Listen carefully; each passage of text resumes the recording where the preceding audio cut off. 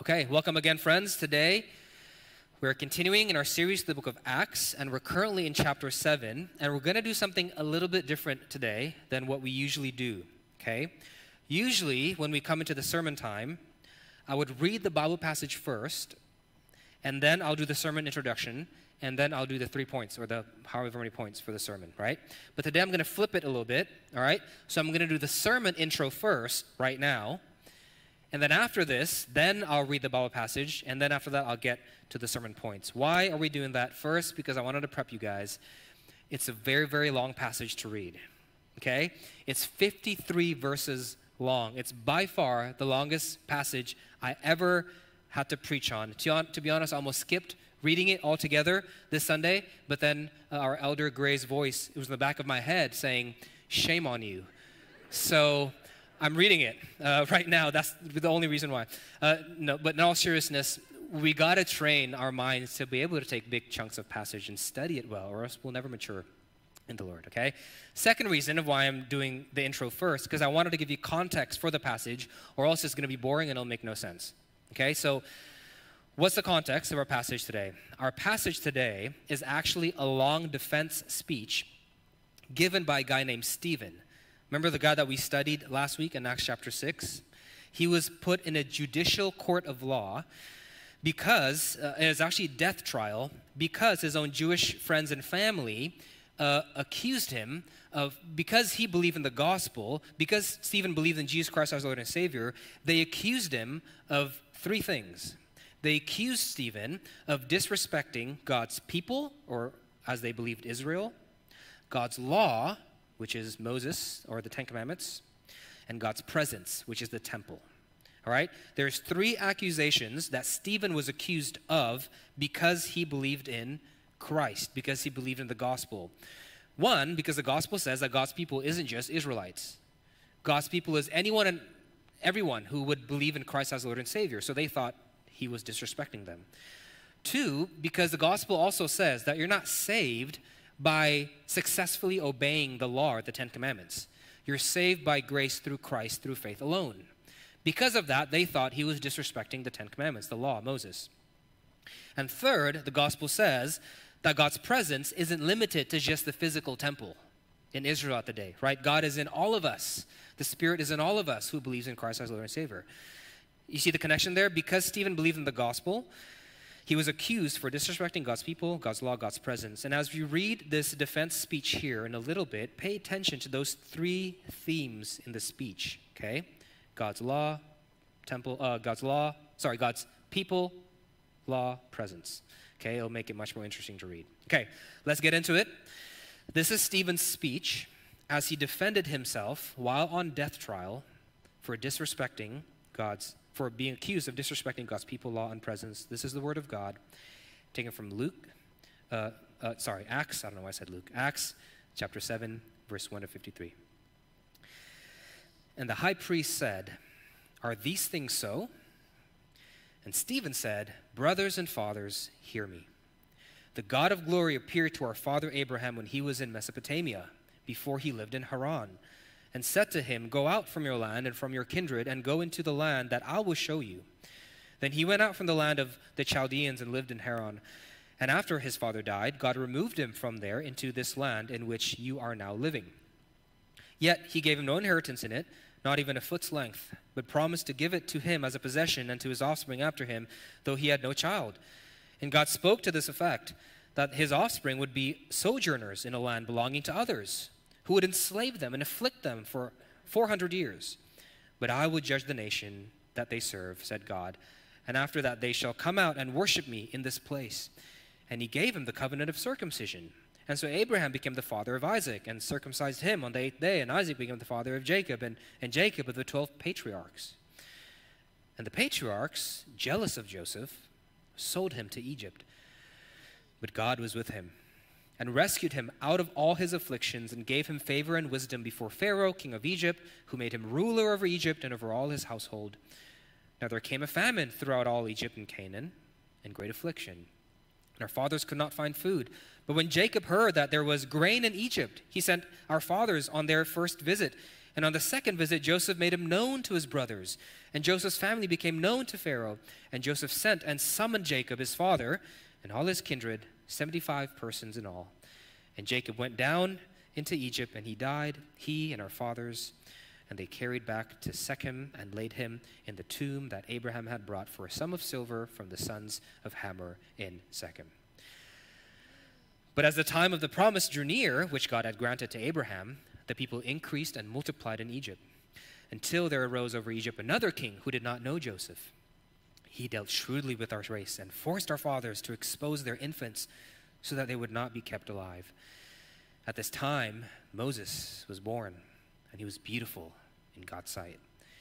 And he was brought up for 3 months in his father's house. And when he was exposed, Pharaoh's daughter adopted him and brought him up as her own son. And Moses was instructed in all the wisdom of Egyptians, and he was mighty in his words and deeds. When he was 40 years old, it came to his heart to visit his brothers, the children of Israel, and seeing one of them being wronged, he defended the oppressed man and avenged him by striking down the Egyptian. He supposed that his brothers would understand that God was giving them salvation by his hand, but they did not understand. And on the following day, he appeared to them as they were quarreling and tried to reconcile them, saying, "Men, you are brothers. Why do you wrong each other?" But the man who was wronging his neighbor thrust him aside, saying, "Who made you ruler and judge over us? Do you not want to kill me as you killed the Egyptian yesterday?" At this retort, Moses fled and became an exile in the land of Midian, where he became the father of 2 sons. Now when 40 years has passed, an angel appeared to him in the wilderness of Mount Sinai in a flame of fire in a bush. When Moses saw it, he was amazed at the sight. And as he drew near to look, there came a voice of the Lord, "I am the God of your fathers, the God of Abraham and of Isaac and of Jacob." And Moses trembled and did not dare to look. But then the Lord said to him, "Take off the sandals from your feet, for the place where you are standing is holy ground. I have surely seen the affliction of my people who are in Egypt, and have heard their groaning, and I have come down to deliver them. And now I come, I will send you to Egypt." Still with me? All right. This Moses they rejected, saying, "Who made you ruler and a judge?" This man God sent as both ruler and redeemer by the hand of the angel who appeared to him in the bush. This man led them out, performing wonders and signs in Egypt and at the Red Sea and in the wilderness for 40 years. This is the Moses who said to the Israelites, "God will raise up for you a prophet like me from your brothers." This is the one who was in the congregation in the wilderness with the angel who spoke to him at Mount Sinai and with our fathers. He received living oracles to give us. Our fathers refused to obey him, but thrust him aside. And in their hearts they turned to Egypt, saying to Aaron, "Make for us gods who will go before us. As for this Moses who led us out from the land of Egypt, we don't know what has become of him." And they made a calf in those days and offered a sacrifice to the idol and were rejoicing in the works of their hands. But God turned away and gave them over to worship the host of heaven. And it is written in the book of the prophets, "Did you bring to me slain beasts and sacrifices during the 40 years in the wilderness, O house of Israel? You took up the tent of Moloch and the star of your god, Rephan, the images that you made to worship, and I will send you into exile beyond Babylon." Our fathers had the tent of witness in the wilderness, just as he who spoke to Moses directed him to make it, according to the pattern that he had seen. Our fathers in turn brought it in with Joshua, and they disposed the nations that God drove out before our fathers. So it was until the days of David, who found favor in the sight of God and asked to find a dwelling place for the God of Jacob. But it was Solomon who built a house for him. Yet the Most High does not dwell in houses made by hands, as the prophet says, "Heaven is my throne, and the earth is my footstool." What kind of house will you build for me, says the Lord? Or what is the place of my rest? Did not my hand make all these things? You stiff-necked people, uncircumcised in heart and ears, you always resist the Holy Spirit. As your fathers did, so do you.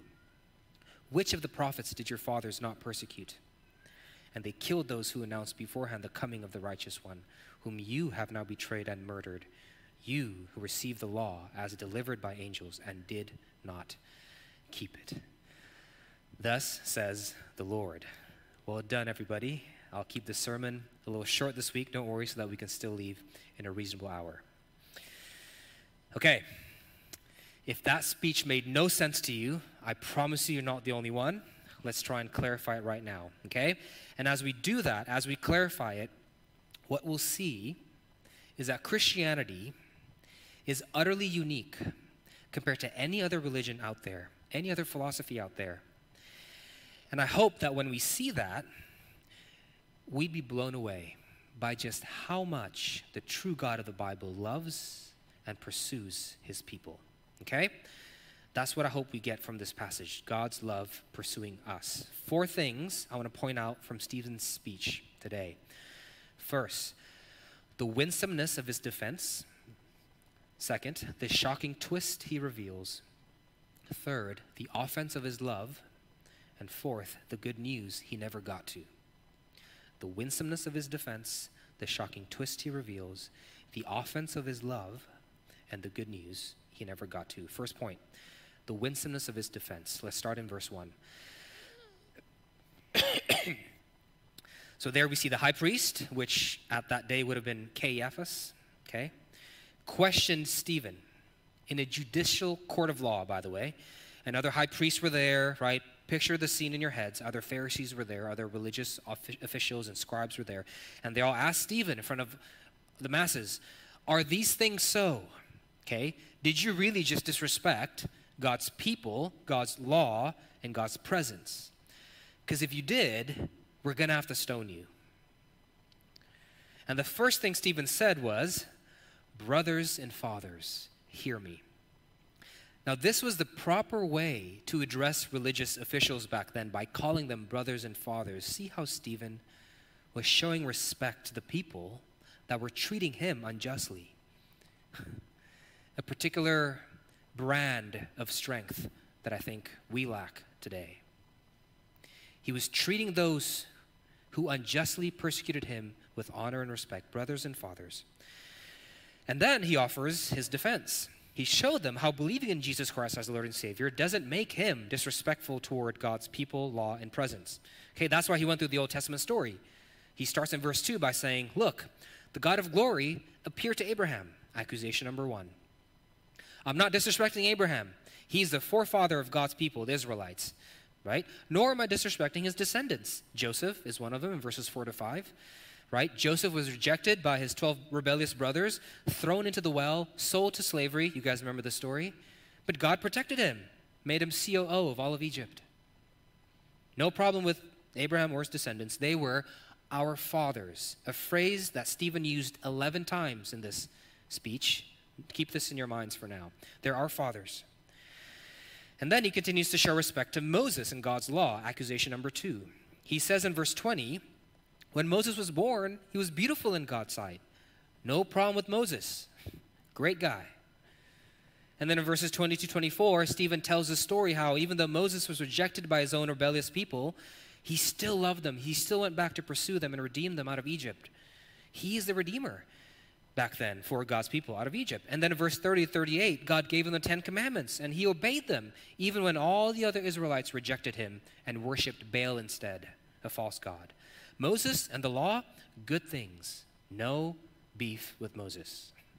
Okay? He's one of our forefathers, he says again in verse 32. And the high priests, now back to the scene. Picture what they're saying. They're probably thinking, okay, so far so good. And then he continues to show respect to God's presence in the temple in the Old Testament. Accusation number 3. Look at verse 44. He says, when God freed Israel out of Egypt, he told them to build a temple where God's presence dwelt in. And then the Solomon built a bigger one in verse 46. No problem with the idea of having God's presence amongst his people, amongst our fathers, he says again in verse 44 to 45. Now, back in the courtroom, everyone at this point must have thought, okay then, Stephen seems to be complying. He's not saying anything bad. He's respecting and identifying with us and with our fathers, Abraham, Joseph, David, Moses. Great. All was well. All was well until Stephen threw a curveball at them at the end of his speech, which leads us to our second point, the shocking twist he revealed. Now, I don't know if you caught this, but as Stephen was telling the Old Testament story here, he would insert these tiny hints throughout the whole story, preparing them for the bomb that he was about to drop at the end. Okay, what were the hints? Well, if you noticed, as Stephen was retelling these stories about the Old Testament heroes, Moses, David, all those guys, he would also mention the rebels in the story who rejected these heroes. You kind of saw that inserted throughout the story? So when Stephen talked about Joseph, for example, he also mentions Joseph's 12 rebellious brothers who rejected him and wanted to kill him. And when he was talking about Moses, he also mentioned the Israelites who rejected Moses and the Ten Commandments and worshiped Baal. And when he was talking about God's presence in the temple, he also mentioned these people who would worship false gods like Moloch and Rephan. Now, put yourself in the shoes of the high priests and the Pharisees that were there, okay? You probably heard Stephen mention these rebels in the story, and you probably didn't think much of it. You probably just thought, okay, I guess he's just being detailed in his storytelling. I don't know, whatever, that's fine. So all was well. They're about to end the court. Everyone thinking Stephen was being compliant. The gavel, perhaps, already on its way down. And then all of a sudden, midway, from the side of their ears, they heard Stephen in the background in verse 51 say, "You stiff-necked people." And the gavel stops midway. Heads turned, questions whispered. What did he just say? You stiff-necked people, uncircumcised in heart and ears. You can just picture the scene, right? Stephen's friends who were there, perhaps, covering their open mouths. Some lowering their heads, knowing what's about to happen. You can just picture the high priest and the Pharisees utterly confused, thinking, I thought he was being compliant. I thought he was affirming that we and our fathers are God's people, and we have God's law, and we have God's presence among us. What's going on? And this is where Stephen dropped the bomb, right here. Look at the second half of verse 51. Stephen switched his language all of a sudden from saying our fathers to saying your fathers. You stiff-necked people, as your fathers did, so do you. Which of the prophets did your fathers not persecute? And all of a sudden, it dawned on them, it clicked, that this whole time, Stephen wasn't associating them with the heroes in these stories. This whole time, Stephen was associating them with the rebels in the stories. As your fathers in these stories continue to reject the people God sent them to save them, to redeem them, so do you. You, high priests, you, Pharisees, scribes. You're not Joseph. Don't read this and think you're Joseph. You're the 12 brothers who rejected him. You're not Moses. You're the Israelites who rejected him. You think you were the heroes, didn't you? You're not. You're the rebels. Your pride made you read yourself as the heroes in these stories. And by the way, before we judge the Pharisees and the high priests for identifying pridefully as the heroes in the Bible, let's first think about how we often make the prideful mistakes too, today. How many of us have read, I don't know, a story of David and Goliath, for example?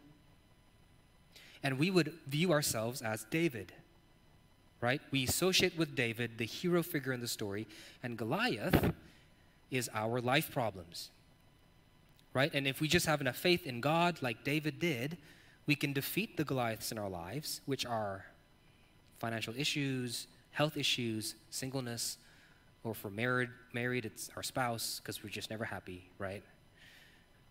And we read the story, and more often than not, we associate ourselves with the hero, with David, like the high priest and the Pharisees did. Or how many of you have been to Christian business conferences and heard the story of Joseph told this way? Even when people treat you unjustly at work, if you just have enough faith in God and work diligently like Joseph did here in this story, with integrity, with faith, your career will also bloom. And God will bless your business just like he blessed Joseph and made him COO of all of Egypt. How many of us read the Bible stories and associate with the heroes? You know what Stephen's telling us here? He's telling us that is the wrong way to read the Old Testament. We shouldn't identify with the heroes in these stories, but with the rebels. We're the rebels, all of us. And the reason why we have this tendency to automatically identify as the heroes in these stories, now, this will sound a little bit harsh, but I'm trying to help us empathize here with how hurtful this must have been for the Pharisees back then. It was hard to hear. The reason why I often automatically identify as the heroes in these stories, let me just confess my own sin here, is because I'm so self-centered that I've somehow found a way to make even God's word all about me. I mean, how self-occupied must I be to receive a word from the eternal creator of the universe and think, oh, I guess these heroes are me. That's what the Jewish high priest did here. They made it all about them. We, Israelites, we are God's people. We have God's law. We have God's presence. We're the heroes. And Stephen rebuked their pride and sense of self-grandeur, and immediately the gavel dropped and rocks were picked up. You just couldn't let it go, could you, Stephen? You miserable fool. You just had to say it. He did. He did. But not for his ego, not for his pride. He had to say it because he loved them, which leads us to our third point, the offense of his love. Now you're thinking, love them. How is any of this loving? He just insulted them. He called them rebels. That's not loving. That's hurtful. Yes, it is. But did you also notice that throughout Stephen's speech here, every time he mentions the rebels in the Old Testament, he also mentions how God tirelessly pursues these rebels. Look at verse 11 to 14 again. When Joseph's 12 brothers rejected Joseph, at the end of the day, Stephen said, remember, God still sent Joseph back to them during the famine. God still invited these rebels to come and live with him in Egypt, where there's plenty of food. God pursued Joseph's rebellious brothers. And in verse 35, when the Israelites rejected Moses, Stephen told them how, remember, God later sent Moses back to deliver these rebels out of Egypt and into the promised land. God pursued the rebels. You see, Stephen identified the high priests as rebels, not to spite them, not to hate on them, but to show them that God is still currently pursuing them. But how? How is God pursuing them? Moses isn't there anymore. David is gone. Joseph isn't there. Who did God send to pursue them? Well, friends, David is gone. But who is David in that story really meant to point to? If David's not meant to point to us, right? We've established that. Then who is he meant to point to? Well, friends, think about it. Who is our shepherd king? Who came to save us from the most gigantic problem we have in our lives, which is sin? Who is that? Yes, Joseph is no longer there to pursue them, but who is our true brother who delivered us out of the country of spiritual famine into his everlasting kingdom? Yes, Moses is gone, but who is our true Redeemer who took us out of the slavery of sin into the promised land? Who are all these stories about? Jesus. God pursues the rebels who daily reject him, even today, in the person of Christ and for what he did on the cross for us. That's the point of these stories, and this is usually the clicking point, okay? This is where it clicks for many people. This is the moment that we realize that Christianity is utterly different than every other religion out there. See, other holy books, they may include the same stories. They may even have the same characters. But they all read it like the high priest and the Pharisees did here. That it's a collection of stories about heroes that we must follow in order to become more acceptable to God. Christianity, Jesus, the New Testament, flips that on its head and reveals that the Old Testament is really a story about a God who saves and pursues helpless, wretched souls who would otherwise have perished without him. It's not about us. It's about him. That in Christ, we have a shepherd king who not only risked his life to save us from our enemies, but gave his life so that we may be delivered and have victory. That in Christ we have a true brother like Joseph, who not only redeemed us by inviting us into his kingdom, but who died on a cross saying, I thirst, so that we may forever drink of his mercy and live. Why did Stephen have to say it? Why couldn't he just keep his mouth shut? Because he wanted his enemies to hear the good news of the gospel. He wanted his enemies to see how God is still pursuing them in the person of Christ, and hopefully they might live. He wanted to offer them the same mercy and grace he was given by God. But he never got to it, did he? He set it up really well in the speech, but at the end, he never got to conclude it to Christ. Why not? Leads us to our last point. Because they killed him before he was ever able to. We'll see in the next part of the story next week that Sam's going to preach, that after the Jewish council here heard this story flipped on them, that they're not the heroes, they're the rebels being pursued, their pride was so wounded, so hurt, that they crowd with a loud voice, it says, closed their ears and rushed toward him. It's like a child not wanting to hear words of instruction. Don't want to hear it. So they stoned Stephen, and he died. Sorry for the spoiler. Friends, I don't know, this might be the first time you're here today and you're hearing this gospel. This good news that God has pursued you and is pursuing you by dying on that cross for your sins. And if so, he's asking you to do a hard thing today. He's asking you to consider the possibility that this whole time, as you've been trying to save yourself, as you've been trying to impress God and earn a good place with him somehow through your religious deeds or morality, he's asking you to consider the possibility that it's all futile. If that's you, don't be too discouraged. Don't be. You haven't wasted these years. You might have had to go through it all to get to the point where you realize that you can't do it. And if all these years, if all it's done, it's brought you to your knees, that is not time wasted. On your knees is exactly the place God wants you to be. Because only there might we have the humility to identify with the rebels in these stories and finally receive the cross and live. Don't close your ears and run away like the Pharisees and the high priest did here. Receive him. You were never meant to be the hero. And if you're a Christian here today, I hope you're reminded that you're not here because you did it.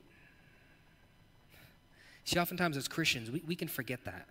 You know, the Lord uses us to do something great, you know, or we have a good 3-week streak of righteous living. We forget, and we start to rise up from our kneeling position, and we start to slowly identify again with the heroes in these stories.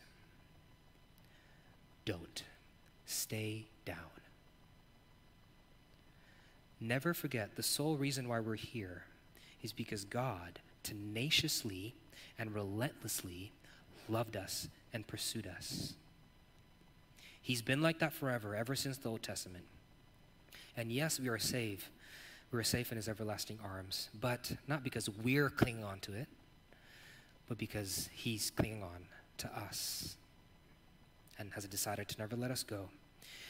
Christian, if you forget that, you'll never be able to have the kind of patience and strength and love that Stephen has here for the rebels out there. You'll never do that because you forgot that you yourself was a rebel pursued by God. Stay down. We are most sane, Christian, when we're on our knees. Let's pray.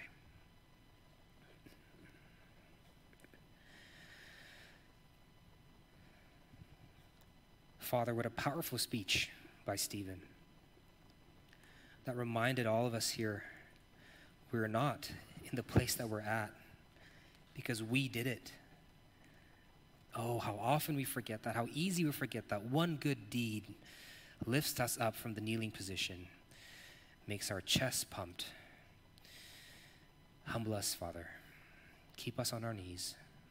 Remind us we're only here because you have decided in your eternal wisdom and mercy to pursue us, rebels. Keep us here forever, that we may be blessed as we are poor in spirit, meek, humble.